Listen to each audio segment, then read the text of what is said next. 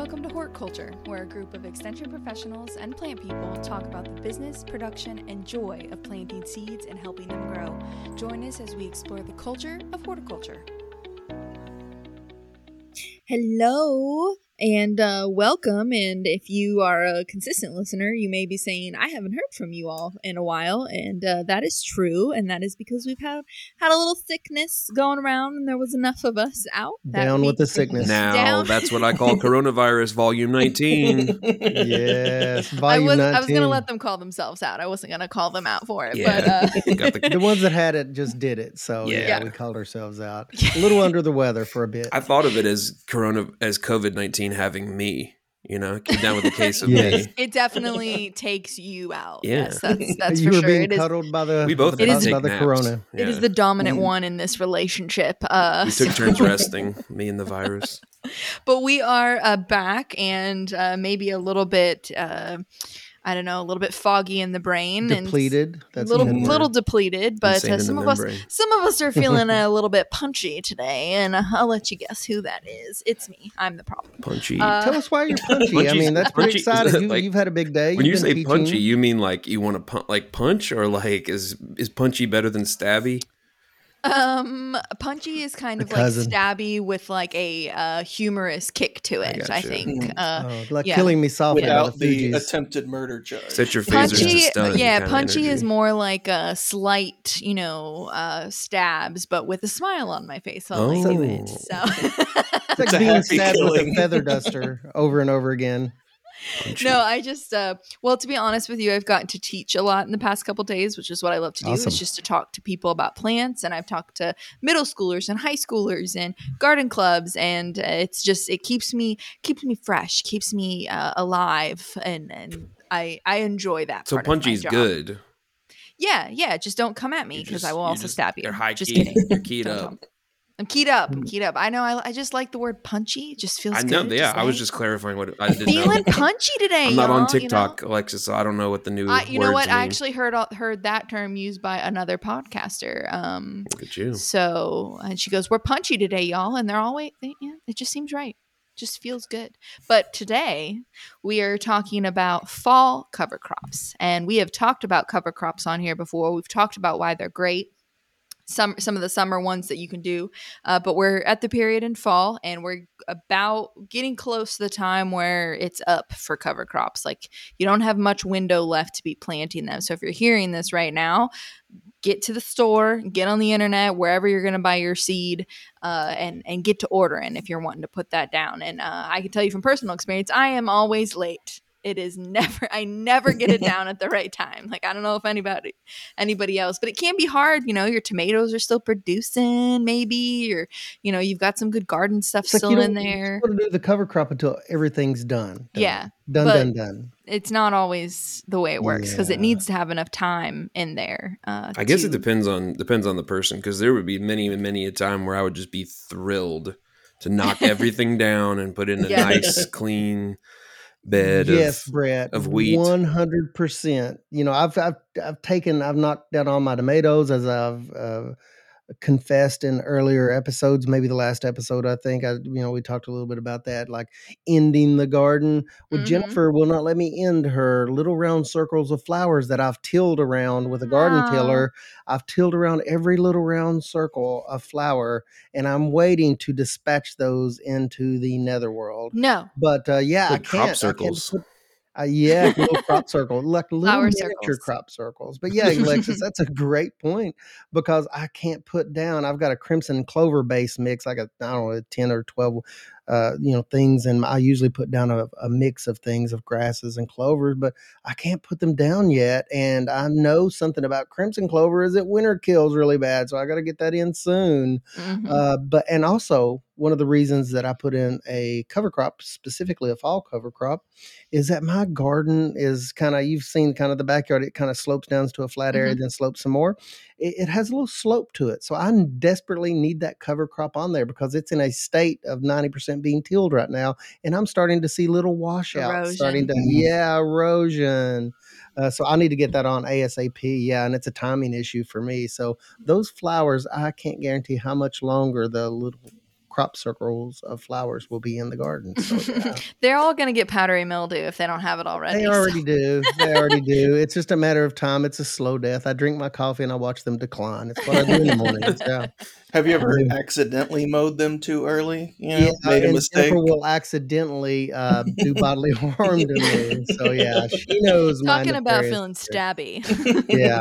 Yeah, it's Jennifer. She's just straight stabby, not punchy. So yeah, she'll come and get me. So that's one of the reasons that there's lots of great reasons, I guess, you all to do a fall cover crop. But that's one of the main reasons that I do is to hold my soil on this ever so slight slope, but it's just enough to gather water, and it's just a big enough area to gather a volume and velocity of water to do a little washing. So that's one of the reasons I am anxious to get my fall cover crop in. So that's I know we're focusing on cover crop specifically, but just in case anybody's new to this time of year, or they're new to gardening in general, a couple of the other things just think about this time of year, and you can look into them as you're listening to the rest of the podcast, would be, I just saw some of our growers are planting their annual strawberry plants in the next few weeks.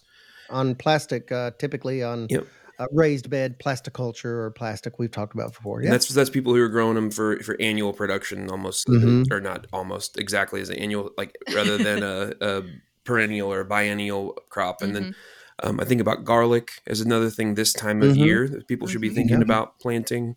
We covered a little bit of the bulbs and other things that are fall planted last week.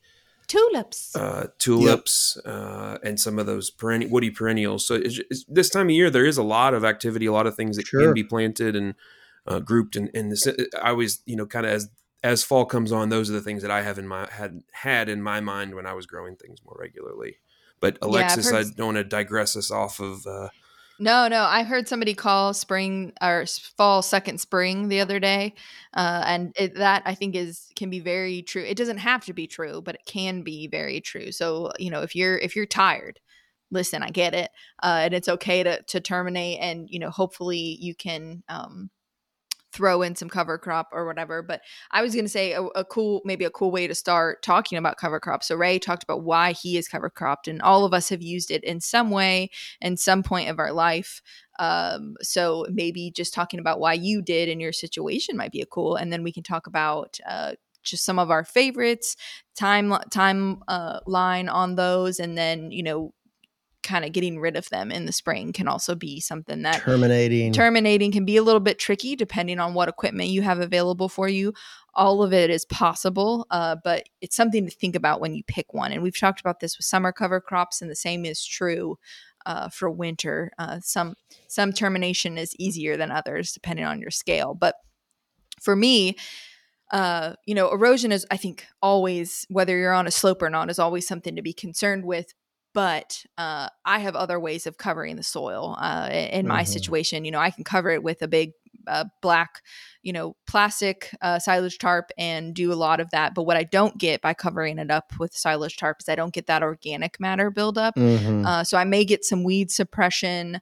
I may get the warming of the soil. So there's great things to do. And I have a tarp down right now where I've pulled it over an area that I just could no longer look at because the weeds were so bad. We've talked about that as well. But I use cover crop both for weed suppression and because I have a pretty heavy clay-based soil. So I'm really trying to break that up from where it was in tobacco a long time ago. And then in pasture, I have a little bit of compaction, some clod issues that happen.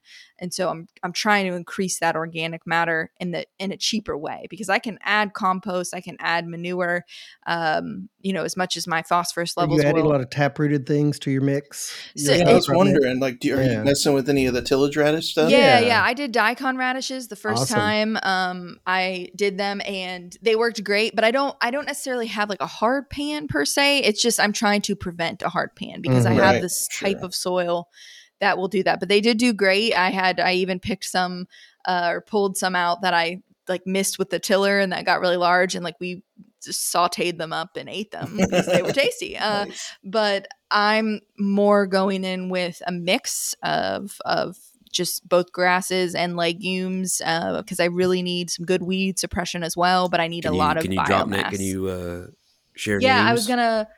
Hold on, let me pull up. What's the phrase? I want to pull up the exact mix. Names don't go with stories. So many good mixes out there, especially for homeowners. On an agriculture scale, we've been doing that forever. And the important thing to remember about as Alexis is, I'm killing time as Alexis is pulling that up, is to if you have a pre-done mix, that's great. Those are readily available for homeowners and larger scale. Typically for homeowners, you get those mixes ready to go in the proper ratio. But if you're making your own mix, remember to reduce the total amount recommended. If it says a pound per 1,000 square feet or whatever, a lot of times you are reducing that by half if you're putting that in a mix. You don't want to double up if you're making your own mix. But have you found that, Alexis? Yeah. So the seeding rates are for a pure stand of just that. Yes. Right. Yeah. Absolutely. For summer cover crops, I tend to like a straight species, and it's totally personal preference. Like that's just, it's easy for me. That's the way my brain works.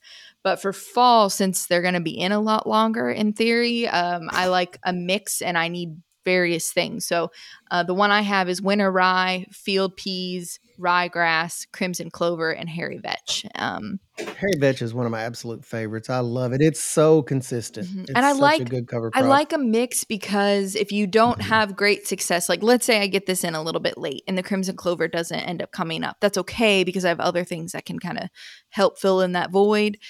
Because when I've done straight winter mixes, I have some things might be killed off easier than others. Like the clover's bad about that. The crimson, sometimes if it gets way below zero, like a couple of years ago, that killed a lot of crimson. So if you had I lost all the crimson in my mix last year, but the rye and the vetch did fine. So like I didn't lose all my cover crop because it was a mix. So that's one of the reasons I like to have a mix as a fall cover crop. We've talked before about the biodiversity and the different root structures, the depths, and all the benefits you get from that. Because remember, the cool thing about cover crops is you have the top part and the bottom part. And Alexis has already kind of kicked us off into that conversation with like the radishes doing the mechanical, some of the, penetration into the soil. So that's a cool thing about it. We look at the biomass on top and what's going on with the root system. So that's a great reason to use the mixes, I think, is you kind of get that diversity naturally by selecting different things, a mixture of grasses and legumes. What about you, Brett and Josh? You guys have worked in a lot of different not industries. What's the word I'm looking for? I don't know. It doesn't matter. But enterprises. Thank you. So, like, how have you all used it, and what was your preference?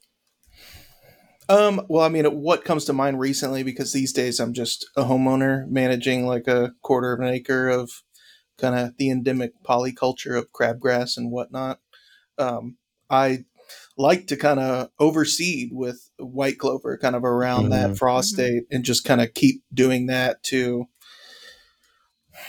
I don't know, I guess influence the yard to be a little bit more perennial, be a little bit more friendly to kind of pollinators and be less of kind of a monocot forest. Just really curious, how does that work for you, the overseeding with clover? Because it's such a tiny seed. Does that work pretty well for you in a lawn setup? It's definitely not something where it's like fat. It's not something that you get great results in the first season. Yeah, it's one of those you do continuously kind of. And then the spring and the fall. Okay. And just kind of walk it over with a little organ grinder. Yeah, doesn't take long when it's a quarter acre. We kind of laughed when you said crabgrass, but somebody mentioned it was last year, a year before, and they had hen-bitten chickweed out in the field, and it was absolutely looked like it was sown out there. And they said, well, we're going to leave it because it's holding the soil, and we're getting that top mass that we're going to till under later. So why not? And that really made me take a step back. I was like, it's anything can be a cover crop. Anything can be a cover crop. If it is, giving you those benefits, it doesn't have to be one of these, cereal grains or legumes or grasses that we're mentioning here today. But they said no, they get such a, that's a weed problem for them. But then it's not a problem when the way that their tillage patterns in the spring, they just mechanically kind of tilled it up and it was not a problem. But every year they had this, coming back, they must have had quite a seed bed. But I thought, wow, that's something to me, because that was their cover crop, chickweed and henbit. And I was like, okay. Yeah. I mean, that's a really important point, is to think about, what is it that you want from this place? Because I'm not out there pulling out a bunch of like carbohydrates or biomass, right? I'm not growing anything. I'm just kind of trying to subtly influence the ground cover that's out there. Whereas you all are, pulling things off and mitigate, like you have very specific plans for what families of crops you're going to be having come up, and trying to break disease cycles and all that kind of stuff. The big, on the larger scale, that becomes a big issue, and that's another facet of cover crops. Is, are you trying to make that be a nitrogen sink, where you're trying to capture excess nitrogen based on the production scheme for that year, so that you can sort of let the decomposition kind of add that to the soil at a later date? But yeah, that's another, on bigger scales, that becomes a big factor, as soil testing is used to determine exactly what kind of cover crop you need to capture what you're trying to do, and make sure that it stays there on site with the soil. Yeah, that's a good point, Josh. I know it's not a popular opinion, but I prefer crabgrass to lobster grass. What do you? As long as it's in Rangoon, I don't care what it is. As long as there's plenty of butter while I'm eating either fresh of them, and local. Notice the difference. Butter, you can eat lots of different things. I know I'm that not Brett advocating for that. I know that Brett is making a joke right now, but crabgrass is the pain of my existence right now, and it can go rot in hell. Yeah. Okay. Well, I think a lobster grass fan has entered the chat. Man, somebody has opinions. From what I understand, in the grassland ecology lab, that looking at the steadily warming temperatures, apparently crabgrass is coming and here to stay, and will only become, like dominating our grasslands. So it is words that I cannot say on a recorded podcast while I am wearing my UK official gear. But just know I'm thinking them, and I'm thinking them hard. I know you're not talking about your lawn, because I don't think you would care lawn so much. Schmon. Yeah. So what scenario has got you so worked up? Is it like in one of your production areas? Yeah. So I have a couple different style of production areas, because I like to keep things fun. I don't necessarily recommend that, but the place where it is the worst. So remember, I've converted pasture, and this will be my third growing season, and so of converted pasture. And I have perennial rows that are mulched, and in between those rows, I have plastic walkways. And so that is where the crabgrass is taken over, because I've tilled up new area. And even though I've mulched, and I mulched heavy and well, and there's a good amount of perennials that have really started to take off in that area, the crabgrass is it's there. It shows up, and it is. It is special.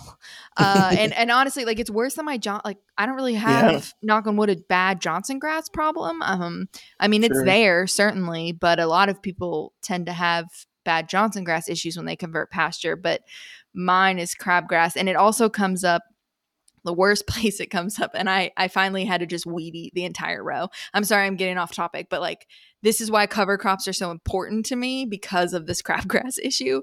So I finally just went in and just completely destroyed a whole row, because I couldn't look at it anymore. And I also used, did you kill it with fire?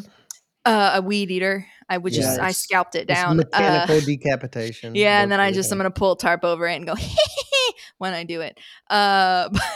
Couldn't you sell like crabgrass as like some kind of foliar? I got to figure out something, man. I'm telling you what, like, as a cute little Josh seed pod, I can't, I don't know. I almost can't give it that much, because I hate it. I loathe it. I loathe it in such a way that I don't think I could ever. If someone was like, I will give you $100 for crabgrass, I'd be like, no, I don't want to look at it. I couldn't do it. Killed. It must die. I know this is an aside, but crabgrass is so odd, and research, tells us this more and more. But, most weeds, we say, if you're doing a chemical weed control, spray them when they're actively growing and young. Well, crabgrass doesn't adhere to that. You can spray it when it's young. It works pretty well. But in the middle of its growth cycle, when it's still somewhat young, it doesn't work at all. But when it gets older, the chemicals actually work better. So there's this strange dip in the curve. So crabgrass is very evasive.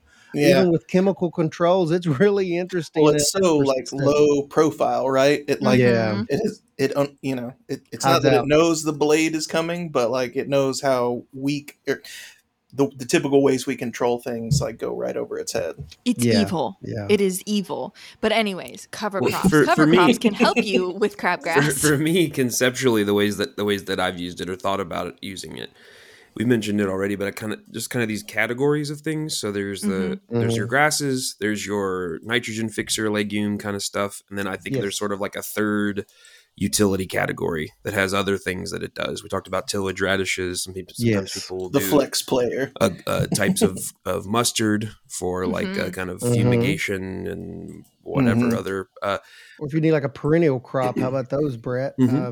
Like if you need something more than 1 year, and I see that in production operations where you're doing something like alfalfa or something that's going to persist more than 1 year. Yeah.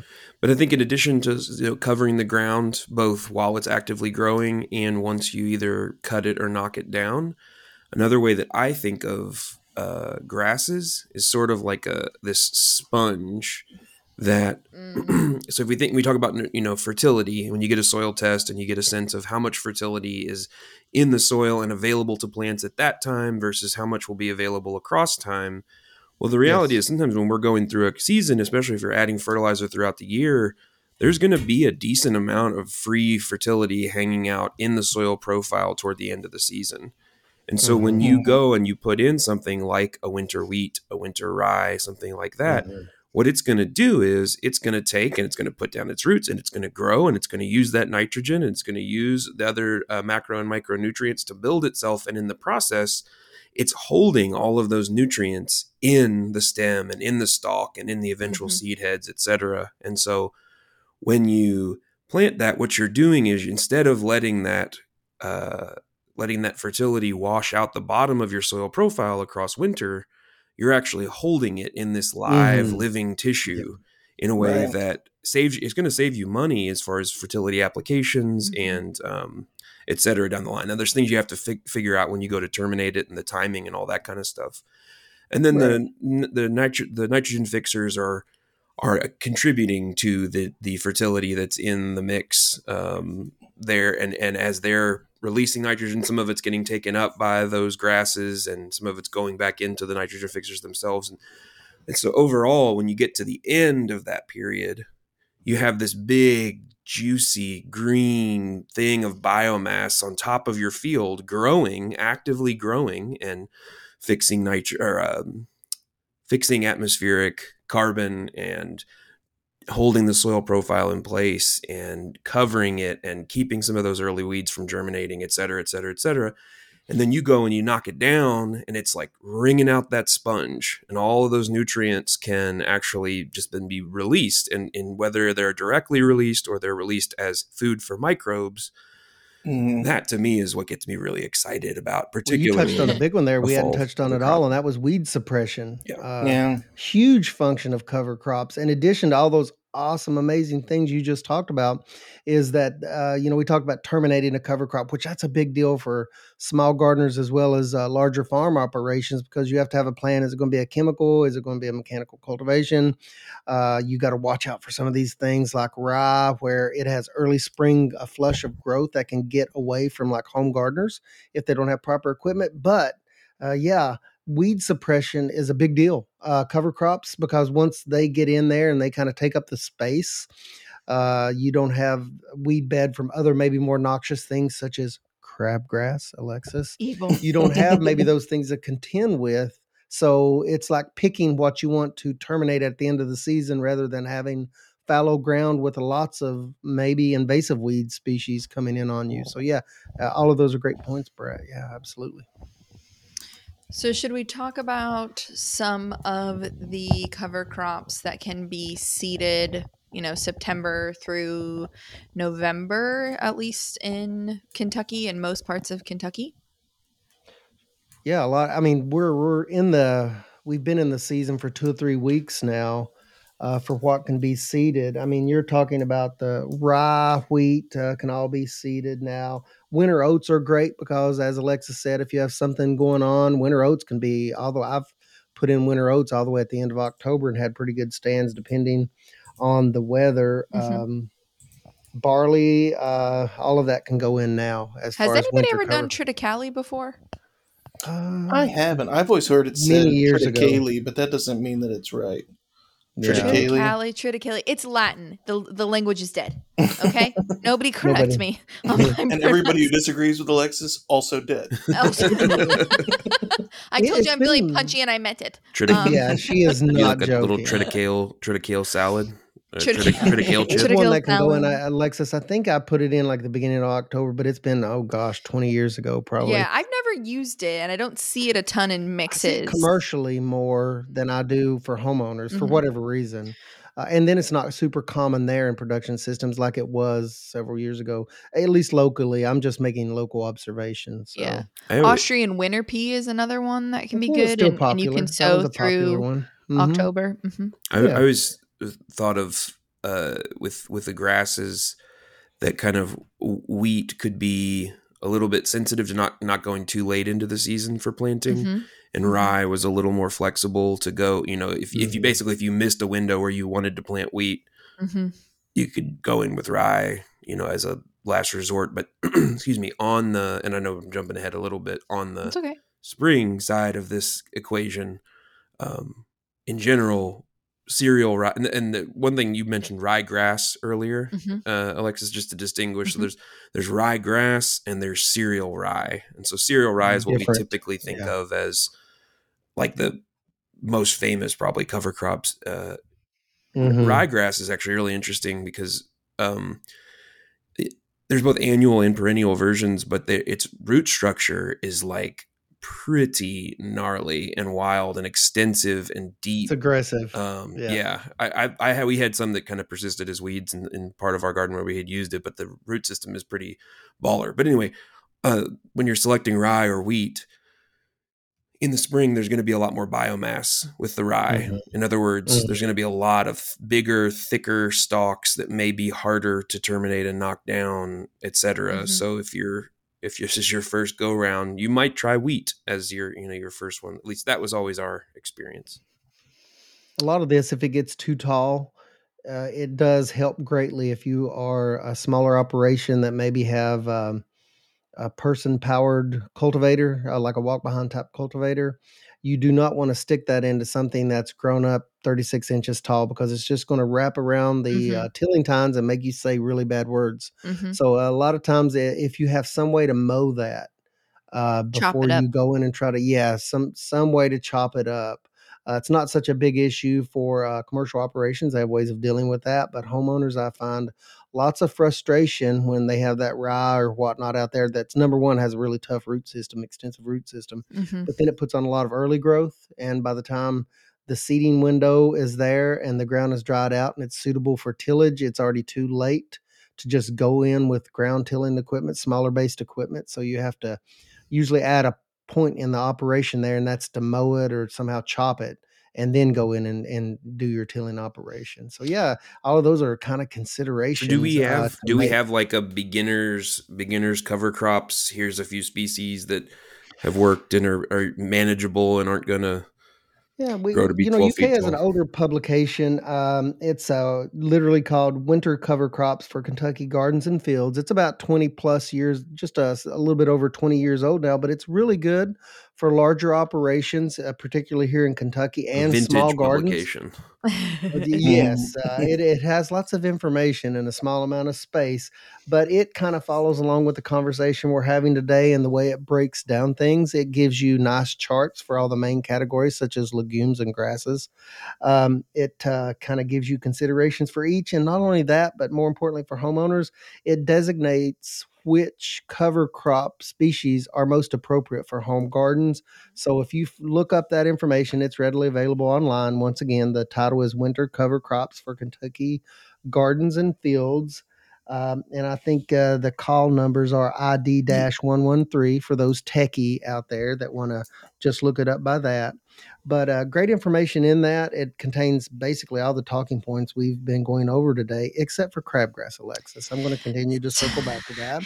But lots of great information in there for homeowners and larger scale operations. So look it up, folks. That's a really good one. I also want to pull up a newer one, and it would be one that a lot of people would skip over because the title is Cool Season Cover Crops for High Tunnels in the Southeast. Oh, yeah. And so even if you don't have a high tunnel, check this out. It's some really cool tables in it with even more options. And what I like about it is, you're looking, when people are doing high tunnels, they're, looking at 1,000 square feet type situations. And so for a lot of people who are doing, intensive small farming or gardens, that's what you're looking for. And I like that this publication has certain comments in it that says like easy to terminate, earlier, and matures faster than rye. And so those might be something that you're like, I tried rye, I didn't like it, it was hard to deal with.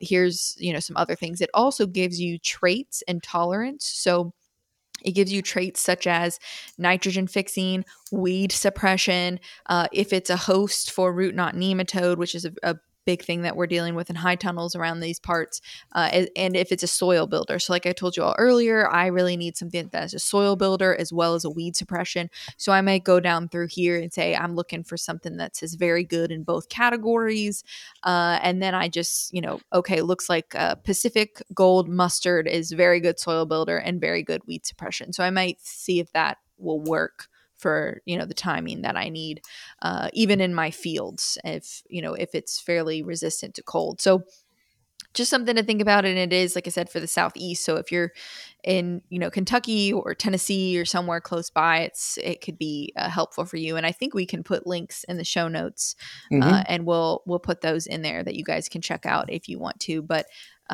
there's lots out there. And I think why we're not necessarily going over every single specific one is because each of them have their own benefits. And you really kind of have to go through there. I mean, crimson clover, has a lot of great things, but from my perspective, it's also pretty. And so I can use it even. I can even use it for cut. So if there's another one, Phacelia is a great cover crop. And it's quick and it's really pollinator friendly, but it's also something that can be used as a cut. And so, I'm not using it predominantly for that, but if it's going to take up space and use space, then I want it to do as many things as possible for me or for my soil. And so there's just so many out there to go through. And I think at least the publications we've mentioned, in my opinion, do a pretty good job of kind of going through the benefits and disadvantages of each so that you can pick something that really works in your situation. Everybody's situation is a little bit different. I mean, I've worked with people that they are doing a cover crop in the raised bed garden. And then there's other people that have, large commercial production fields. So it's all about what works for you and what you're trying to accomplish. And as Alexis mentioned earlier, your soil type and matching what's needed for that soil and that situation, and cover crop can be kind of integrated into that based on needs. I think that's fertility. The thing you mentioned about it being pretty or being, beautiful or attractive, I think that is a really good and overlooked point. And I honestly, especially like in a home garden, we get a little high-minded about the ecological implications of our 10 by 10 area. And in reality, the outcomes associated with that 10 by 10 area being something that looks really nice through the winter time and is this bright patch of green, maybe with some flowers sprinkled throughout it, and encourages you to get out there earlier next year. Yeah. I mean, that might be more of an overall net benefit in terms of than the impact of that little area being undercover, compared to a larger area. And so I think we don't always have to have efficiency or this really grounded, water plan, NRCS water plan for our 10 by 10, raised bed in the backyard. But I can say going out there and seeing some winter wheat, just like this green verdant thing, as opposed to this dead kind of partially henbit covered crust. It's got a flower on it. It's inconspicuous, but it's purpley. It looks like the ground has been strangled and is very like purple like space. Henbit is Yeah. muted looking. Yeah. That's a good point, Brett. Yeah. And real quick, like Alexa said, crimson clover's pretty, and that's why I like it. It may winter kill. I don't care. I'm going to put it in every single mix I use. Yeah. Just because I like the way it looks in May. Right before I till it. Do you all have Yeah, a good way to tell the difference between a nematode and a nemafrog? I do not. How far they jump? I just ask them. I just ask them. What's the You question? just ask them. You just make conversation. So you toad or you frog? Just Are you feeling froggy? That's just real what I quick. asked. Just real quick. Yeah. Let me hear you ribbit. I should also plug the cover crop calculator that was developed Absolutely. and released in the last was that 30 something days. that you developed, Josh? Oh yeah, I forgot. That was me too. Oh, I yeah, just thought that it was was somebody. awesome. What I Oh, remembered yeah. is that somebody cool made something cool. You just focus on the But it product. was me. Whoever may have done it, whether it was me It just or happens to be me. Yeah. I developed that in collaboration with the Hort Council and Dakota Moore. It's set up to be of most value to people who are working with areas of management that are measured in kind of square feet, because a lot of the recommendations are per acre. So this is for people, who they've got a 10 by 10 or a 20 by 20, and it has, all the recommended cover crops. There's also links to much deeper resources, but includes things like handouts on, what are the benefits or what are these different cover crops best at providing, like biofumigation. Where's that housed at, Josh? Is that where's that housed? We can drop a link. It's on the CCD website. There's a link to it, but yeah, we'll include a link in the show notes where you just pick your cover crop and you give it your area, and it gives you the range of like the high and low seeding rate. While we're plugging resources, I'll just say, so I work with the USDA SARE program, Sustainable Ag Research and Education. And one of their hallmarks has been cover crops, because it's the sustainable ag practice that applies to a whole lot of different farms across different types of systems, et cetera. And so their website is just SARE.org. That's the main SARE website. And you can go and find the southeastern region within that. And they have free downloadable PDFs of all of their things, all of their resources, including one called Managing Cover Crops Profitably, which has some summaries and other things. And they also have a link to the Midwest Cover Crop Council's cover crop decision tools, which are also available online. So I think, cover crops is something that has been heavily researched and broadly applied and used in different, kind of fits and starts across time. But SARE has supported it going back to the 1980s. Are we going to talk about the calculator drew heavily on that resource and provides links to those SARE resources and a couple of the ones that we've talked about on this episode. The calculator, Josh, did you say that takes into account, can you do mixes with that also, or? Not currently. We're planning on adding that functionality, awesome. Kind of coming soon. But right now you can kind of just get your basic, and it gives you gives you the high and the low, gives you the high and low rates. Yeah. Gotcha. If you are hand seeding, if you're just tossing stuff out, which is what I do, go with the high rate. If you are doing this more methodically, then you can use the lower rate. But if you're doing this by hand go casting with the high rate. And you will see all of your mistakes in a couple months. Go big or go home. Seeds, yeah.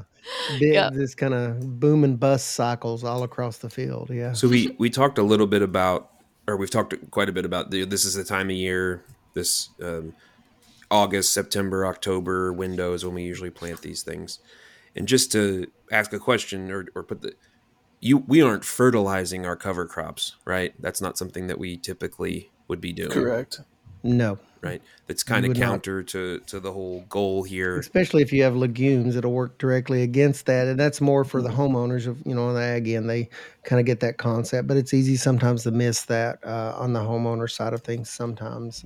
But yeah. And then in general, in the fall, we're trying to maybe, if we can, target to get seeds in the ground ahead of some rainfall that's going to come and germinate those crops. Because that's one of the things that I think, if I plant this week or next week, if we don't get any rain between now and then, there really isn't going to that much of a difference between putting it in today versus putting it in next week. Excuse me.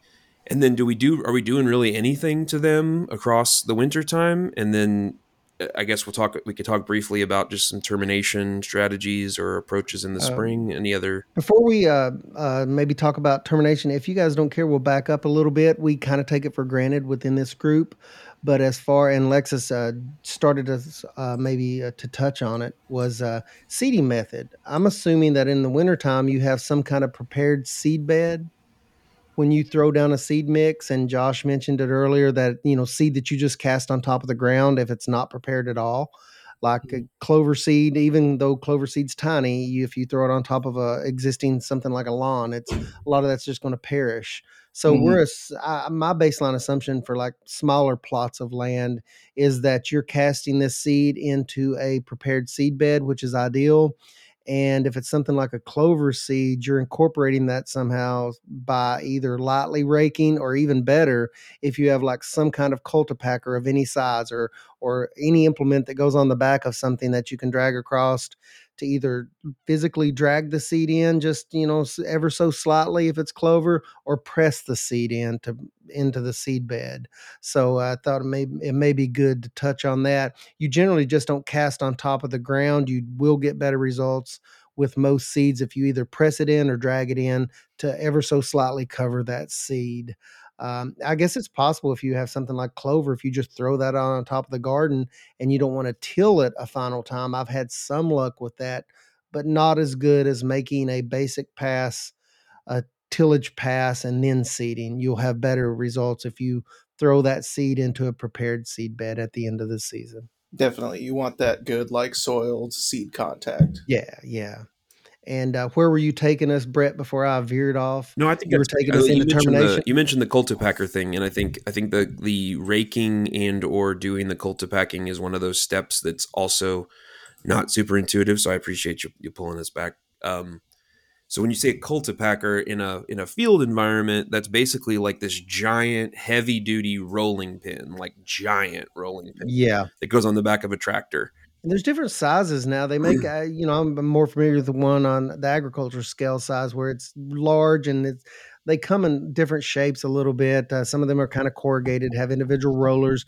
The theory there is just to press seed into soil. So any way you can press it, even if you have a lawn roller and you throw down clover and press that in, you're going to have a lot better results than not pressing it in. If your seed bed, is tilled, you may have some success with small seeded stuff like clover without doing that, but you're going to have better results if you do rake it in or pack it in somehow. The key word there in cultipacker is the packer portion of that word, is that you're kind of pressing or packing the seed into the soil. And on a very small scale, I'll tell you what I did in our backyard for maybe 8 40-foot, 50-foot long rows, is I went and I put my feet right next to each other and I just kind of gradually shuffled.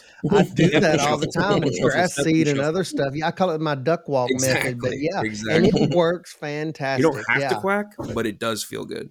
Maybe it works better if you do. It certainly gets the neighbors wondering what you're doing. It's that pressure and that weight. Yeah. Along with kind of pressing it in, I think I've also done where I like kind of almost made snowshoes with some boards so that increased the area.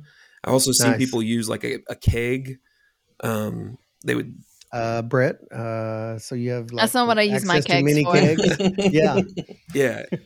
We got them laying around over here. So. They're just all over the place. People use a keg and roll it. But there are other options, and I like that. Yeah. I went a long time actually without even knowing what a lawn roller was, because I didn't really ever use one. Why? And that's obviously like a really good solution to that too. But in general, I think that light cultivation followed by some sort of packing step can really help with germination. And with the seed not washing away if we get a lot of heavy rainfall. But so then I was just saying, basically after you get it in the ground and it germinates, you're kind of done, right? For a little while. Yeah. Watch your garden grow, so to speak. And then most cover crops, they don't need additional water once germination takes place. You're really not doing anything beyond that in a typical scenario. And so then when's the next time we really need to be thinking about that thing that we put out? those crops we put out? When do we need to Probably in think about getting rid of them? the spring. You're looking at your spring seeding dates when you need to have your soil ready to go. And sometimes that's easier said than done because we have wet springs sometimes here and where we live in the country. So the weather doesn't always play really well with us. And the thing to remember that if you have a good thick cover crop, that soil is going to stay unworkable just a little bit longer with tillage equipment because it's doing what it's supposed to do, retaining moisture. In some cases, it's self-shading, it's keeping the soil cooler longer. So kind of keep that in mind and do your test. And one thing you'll never want to do is work wet soil because you're not going to get that soil structure back. So don't ever be tempted to terminate your spring cover crop when it's a little too wet. Mm-hmm. That is going to destroy all the benefits you've gained from that cover crop and then some. But I start looking at my spring planting dates, and then I look for a window on the calendar that the soil is workable. And then you kind of have to take stock of what your equipment is, whether it's going to be mow and then till or whatever process you're going to use to mechanically get rid of that cover crop. And in some cases, if you're a large scale producer, you're going to use chemical management as a burn down for maybe that and some other options. If we maybe just another in that larger scale, and I'd love to hear what you do, Alexis. So in the larger scale, in addition to the chemical applications, there's also there's a specific tool called a flail mower, which is a specific type of mower that is such a powerful and cathartic tool to use if you're, I'm going to order mine today. Yeah. It just, so rather than it spinning around like a clock, if you're looking down, it actually spins around a shaft that's almost like in the same direction as your wheels. And it's got these little blades on it that chew up and it'll just chew up and spit out. Obliterate. Yes. Yeah. Into tiny pieces. And so large scale organic farms, or even, moderate scale organic farms that aren't doing any chemical treatment, they'll often mow it down with that. But they also make those attachments for walk-behind tractors, like a BCS or a Grillo, those types of walk-behinds. And it's a very powerful tool. But you don't have one yet, Alexis. What have you done up until now as far as terminating cover crops? So I till mine in, or I will cover mine with a silage tarp. And so if they're if they've gotten really tall, so if they're more than 2 foot tall, then I will mow them first. I'll mow them down, and then I will cover and get that soil heating up and get those microbes moving and doing that. And then I'll go in until after some of that stuff has broken down and died off. But one thing we haven't mentioned for that, I have some friends who are organic no-till growers, is that they are crimping. And so crimping is usually done. You see this even in large like pumpkin production as well. But it's great for weed control and if you're doing no-till or low-till situation. So essentially what that is, it's something you're going to use with a grass. You're not going to be using this with a broadleaf, a legume or something. So if you're doing wheat or rye, something like that, you could do crimping. On a small scale, this looks like someone with a 2x4 that has a rope attached to either end of this, 2x4 that might be 3 foot long, 5 foot long, whatever. And they are literally stepping on that 2x4 and crunching the grass down. And so what they're doing is they're crimping that vascular system. They're bending it in half, just like a straw, just kind of like cutting it in half. And so there's no longer water and nutrients flowing up that stem. And so then it dies. The top growth dies back. So you can go through and do this crimping. There are large scale crimpers that you can pull behind a tractor. But I have friends that actually have done this by hand, and then they plant into that. So they use that crimped, laid down mat of wheat and rye as a weed suppressant, as a mulch essentially. And then they will actually either like make slits that they can plant into, or they will use like a small little hand drill auger and auger little holes, and that weed, and then they'll plant down into there. So that's kind of a cool thing, and if you have a small garden, can be done really crimping fun fact worth mentioning about the crimper at that small scale, that tool. is also really great at making crop circles. If you want to be weird. If you want to have It's a the great same Halloween, tool. Yeah. it's the same tool. Or if you know people who are into making crop circles, ask to borrow their crimper. There you go. See, perfect. And If you have some alien friends who are into that, ask to borrow their crimper. They have one. And timing with the crimping, is that I remember that kind of being, because like if you do it too early, essentially the grass is just going to stand back up. So you want to do this while it is starting to go to seed, but before that seed has matured. And so that can be the trickiest part about crimping, really with cover crops in general. I think that's kind of the trickiest part. It can be timing, but with crimping especially, you want it to be sending all of its resources into creating a seed head, and then you can kill it off pretty easily by crimping.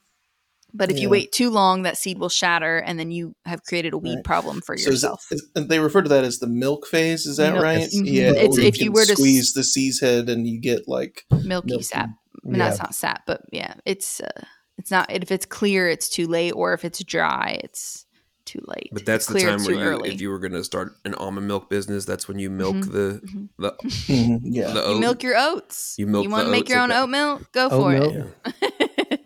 That's how that happens. Yeah. Okay. Little rye milk, little turnip milk, Little turnip milk. Got some tang. But yes, and got some bite to it. Yeah.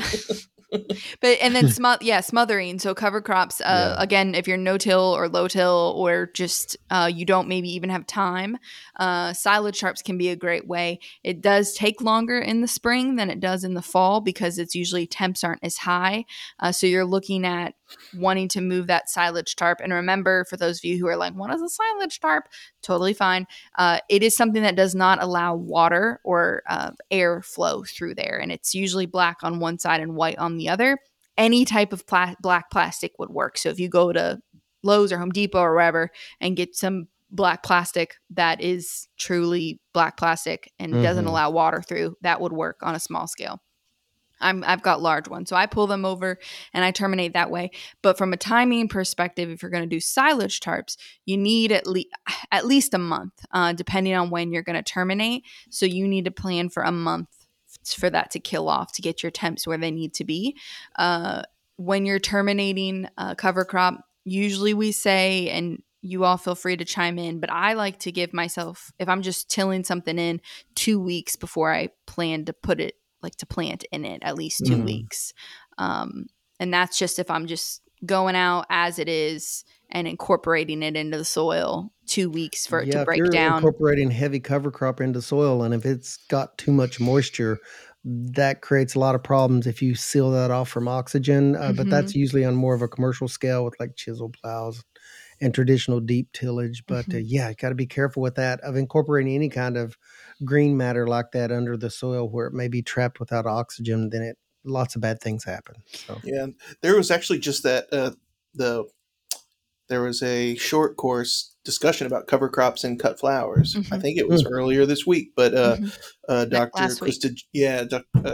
Jacobson was talking about that timing of when to lay it down or till it in versus when the plant has its need, because there is this kind of little zone of when the microbes still have to go through their process before it becomes available and starts like the cycle. But yeah, it's interesting with the timing. But that say, once you find your cover crop that works for your needs, so you go through your charts and you're like, this is what my goal is, this is when I have time to plant, and you find the cover crop that's going to work. Pay attention to when you're going to terminate, how you're going to terminate, and make sure to give yourself plenty of time to terminate that cover crop, so that you're not having microbes stealing nutrients from your, veggies or whatever you're putting in to break down that cover crop. That's, usually we can see some nitrogen deficiencies early spring that way. So timing all around is important. If you're planting at the right time, if you're terminating at the right time, which can make this all seem very hard and like difficult to do. So choose something easy. Like I always think turnips, radishes, like those are all easy. They're going to rot in the ground. In my opinion, they're easy. They're going to rot in the ground. They're not hard to terminate. And so if you want to do something, you can do that, or wait till summer and try you some buckwheat, because you can't go wrong when it comes to buckwheat. It's fast and easy and get your feet wet in the cover crop area, but don't feel forced into doing this. If you're tired, just make sure your soil is covered in some way with mulch or plastic or something. If it means that you're covering it with letting purple henbit cover it, that's fine. And just now's the time of year to be thinking about this stuff. Yeah. So you're maybe a little crabgrass. You can come get mine. You can come get it from my place, and let me just write my address down for you. But yeah, cover it with something. It's kind of the gist of all this. Is just take care of your soil, and it'll take care of you and your goals for whatever scale you're doing. So I wonder if I can sum us up in about a minute here. Go for it. On what we've said. So now is the time of year to be thinking about getting a cover crop in if you're wanting to have one through the fall and winter. Some things you might want to think about are a grass and a legume, and maybe a combination of multiple of those. So something like wheat or rye, plus maybe a vetch or a clover. If you can get your soil bed prepared after your crop has come out for the year, your regular crop, your vegetables, your flowers or whatever, get that seed down through whatever way that you're going to do that, and then in some way try to pack it into that prepared seed bed. Mm-hmm. The rain comes, the magic happens, it germinates, it grows. Enjoy, rest with the trees, watch the green grow. In the spring, as you're planning out your garden and you're thinking about your planting dates and when you're going to want to get in, I would say take a step back probably 6 to 4 weeks before, or 4 to 6 weeks before you're going to try to get in. Around here, that means we're going to start paying attention to the weather and see if we're going to get anything that looks remotely like a dry spell for us to be able to get in there and work. At that point, and that month ahead of time before you're trying to get into that area, in some way figure out how you're going to terminate your crop, whether that be with a weed eater or a mower, or cover it with something or crimp it or whatever, and try to get in there and do that to give yourself ample time for it to break down ahead of planting into it for the garden for next year. Yeah. Nailed it. Mm-hmm. Cool. I love cover crops so much. I actually, there's a part of me that wanted to just kind of stop growing vegetables and just grow like a sequence of cover crops. Totally. It would be a worthy endeavor, Brett. So I used to think about it in terms of like animal agriculture, just growing cover crop stands and then turning animals into it. Yeah. I just want to get them right. And I get so like caught up in like the cash crop of it all that I never get it. And it makes me so mad because I'm like, one of these days I'm going to have the most beautiful crimson clover there is. And it is not gonna be this year, you guys. So yes, but I think it's time for us to get out of here. And with that, make sure that if you are on social media, if you're on Instagram, you can follow us at Hortculture Podcast. If you would like to shoot us an email, if you've got questions, comments, thoughts, concerns, you can especially concerns. You can email us at hortculturepodcast@l.uky.edu. That is also in the show notes. If you want to leave us a review that helps other people find us, we would greatly appreciate that. And hopefully it'll be a good review. Yeah, leave us a review if it's a 5-star review. Period. That's me telling you today. But anyways, we hope that as we grow this podcast, you will grow with us and join us next week. We are talking about season extension because, timeliness of it all. Thank you guys so much, and we'll talk to you soon.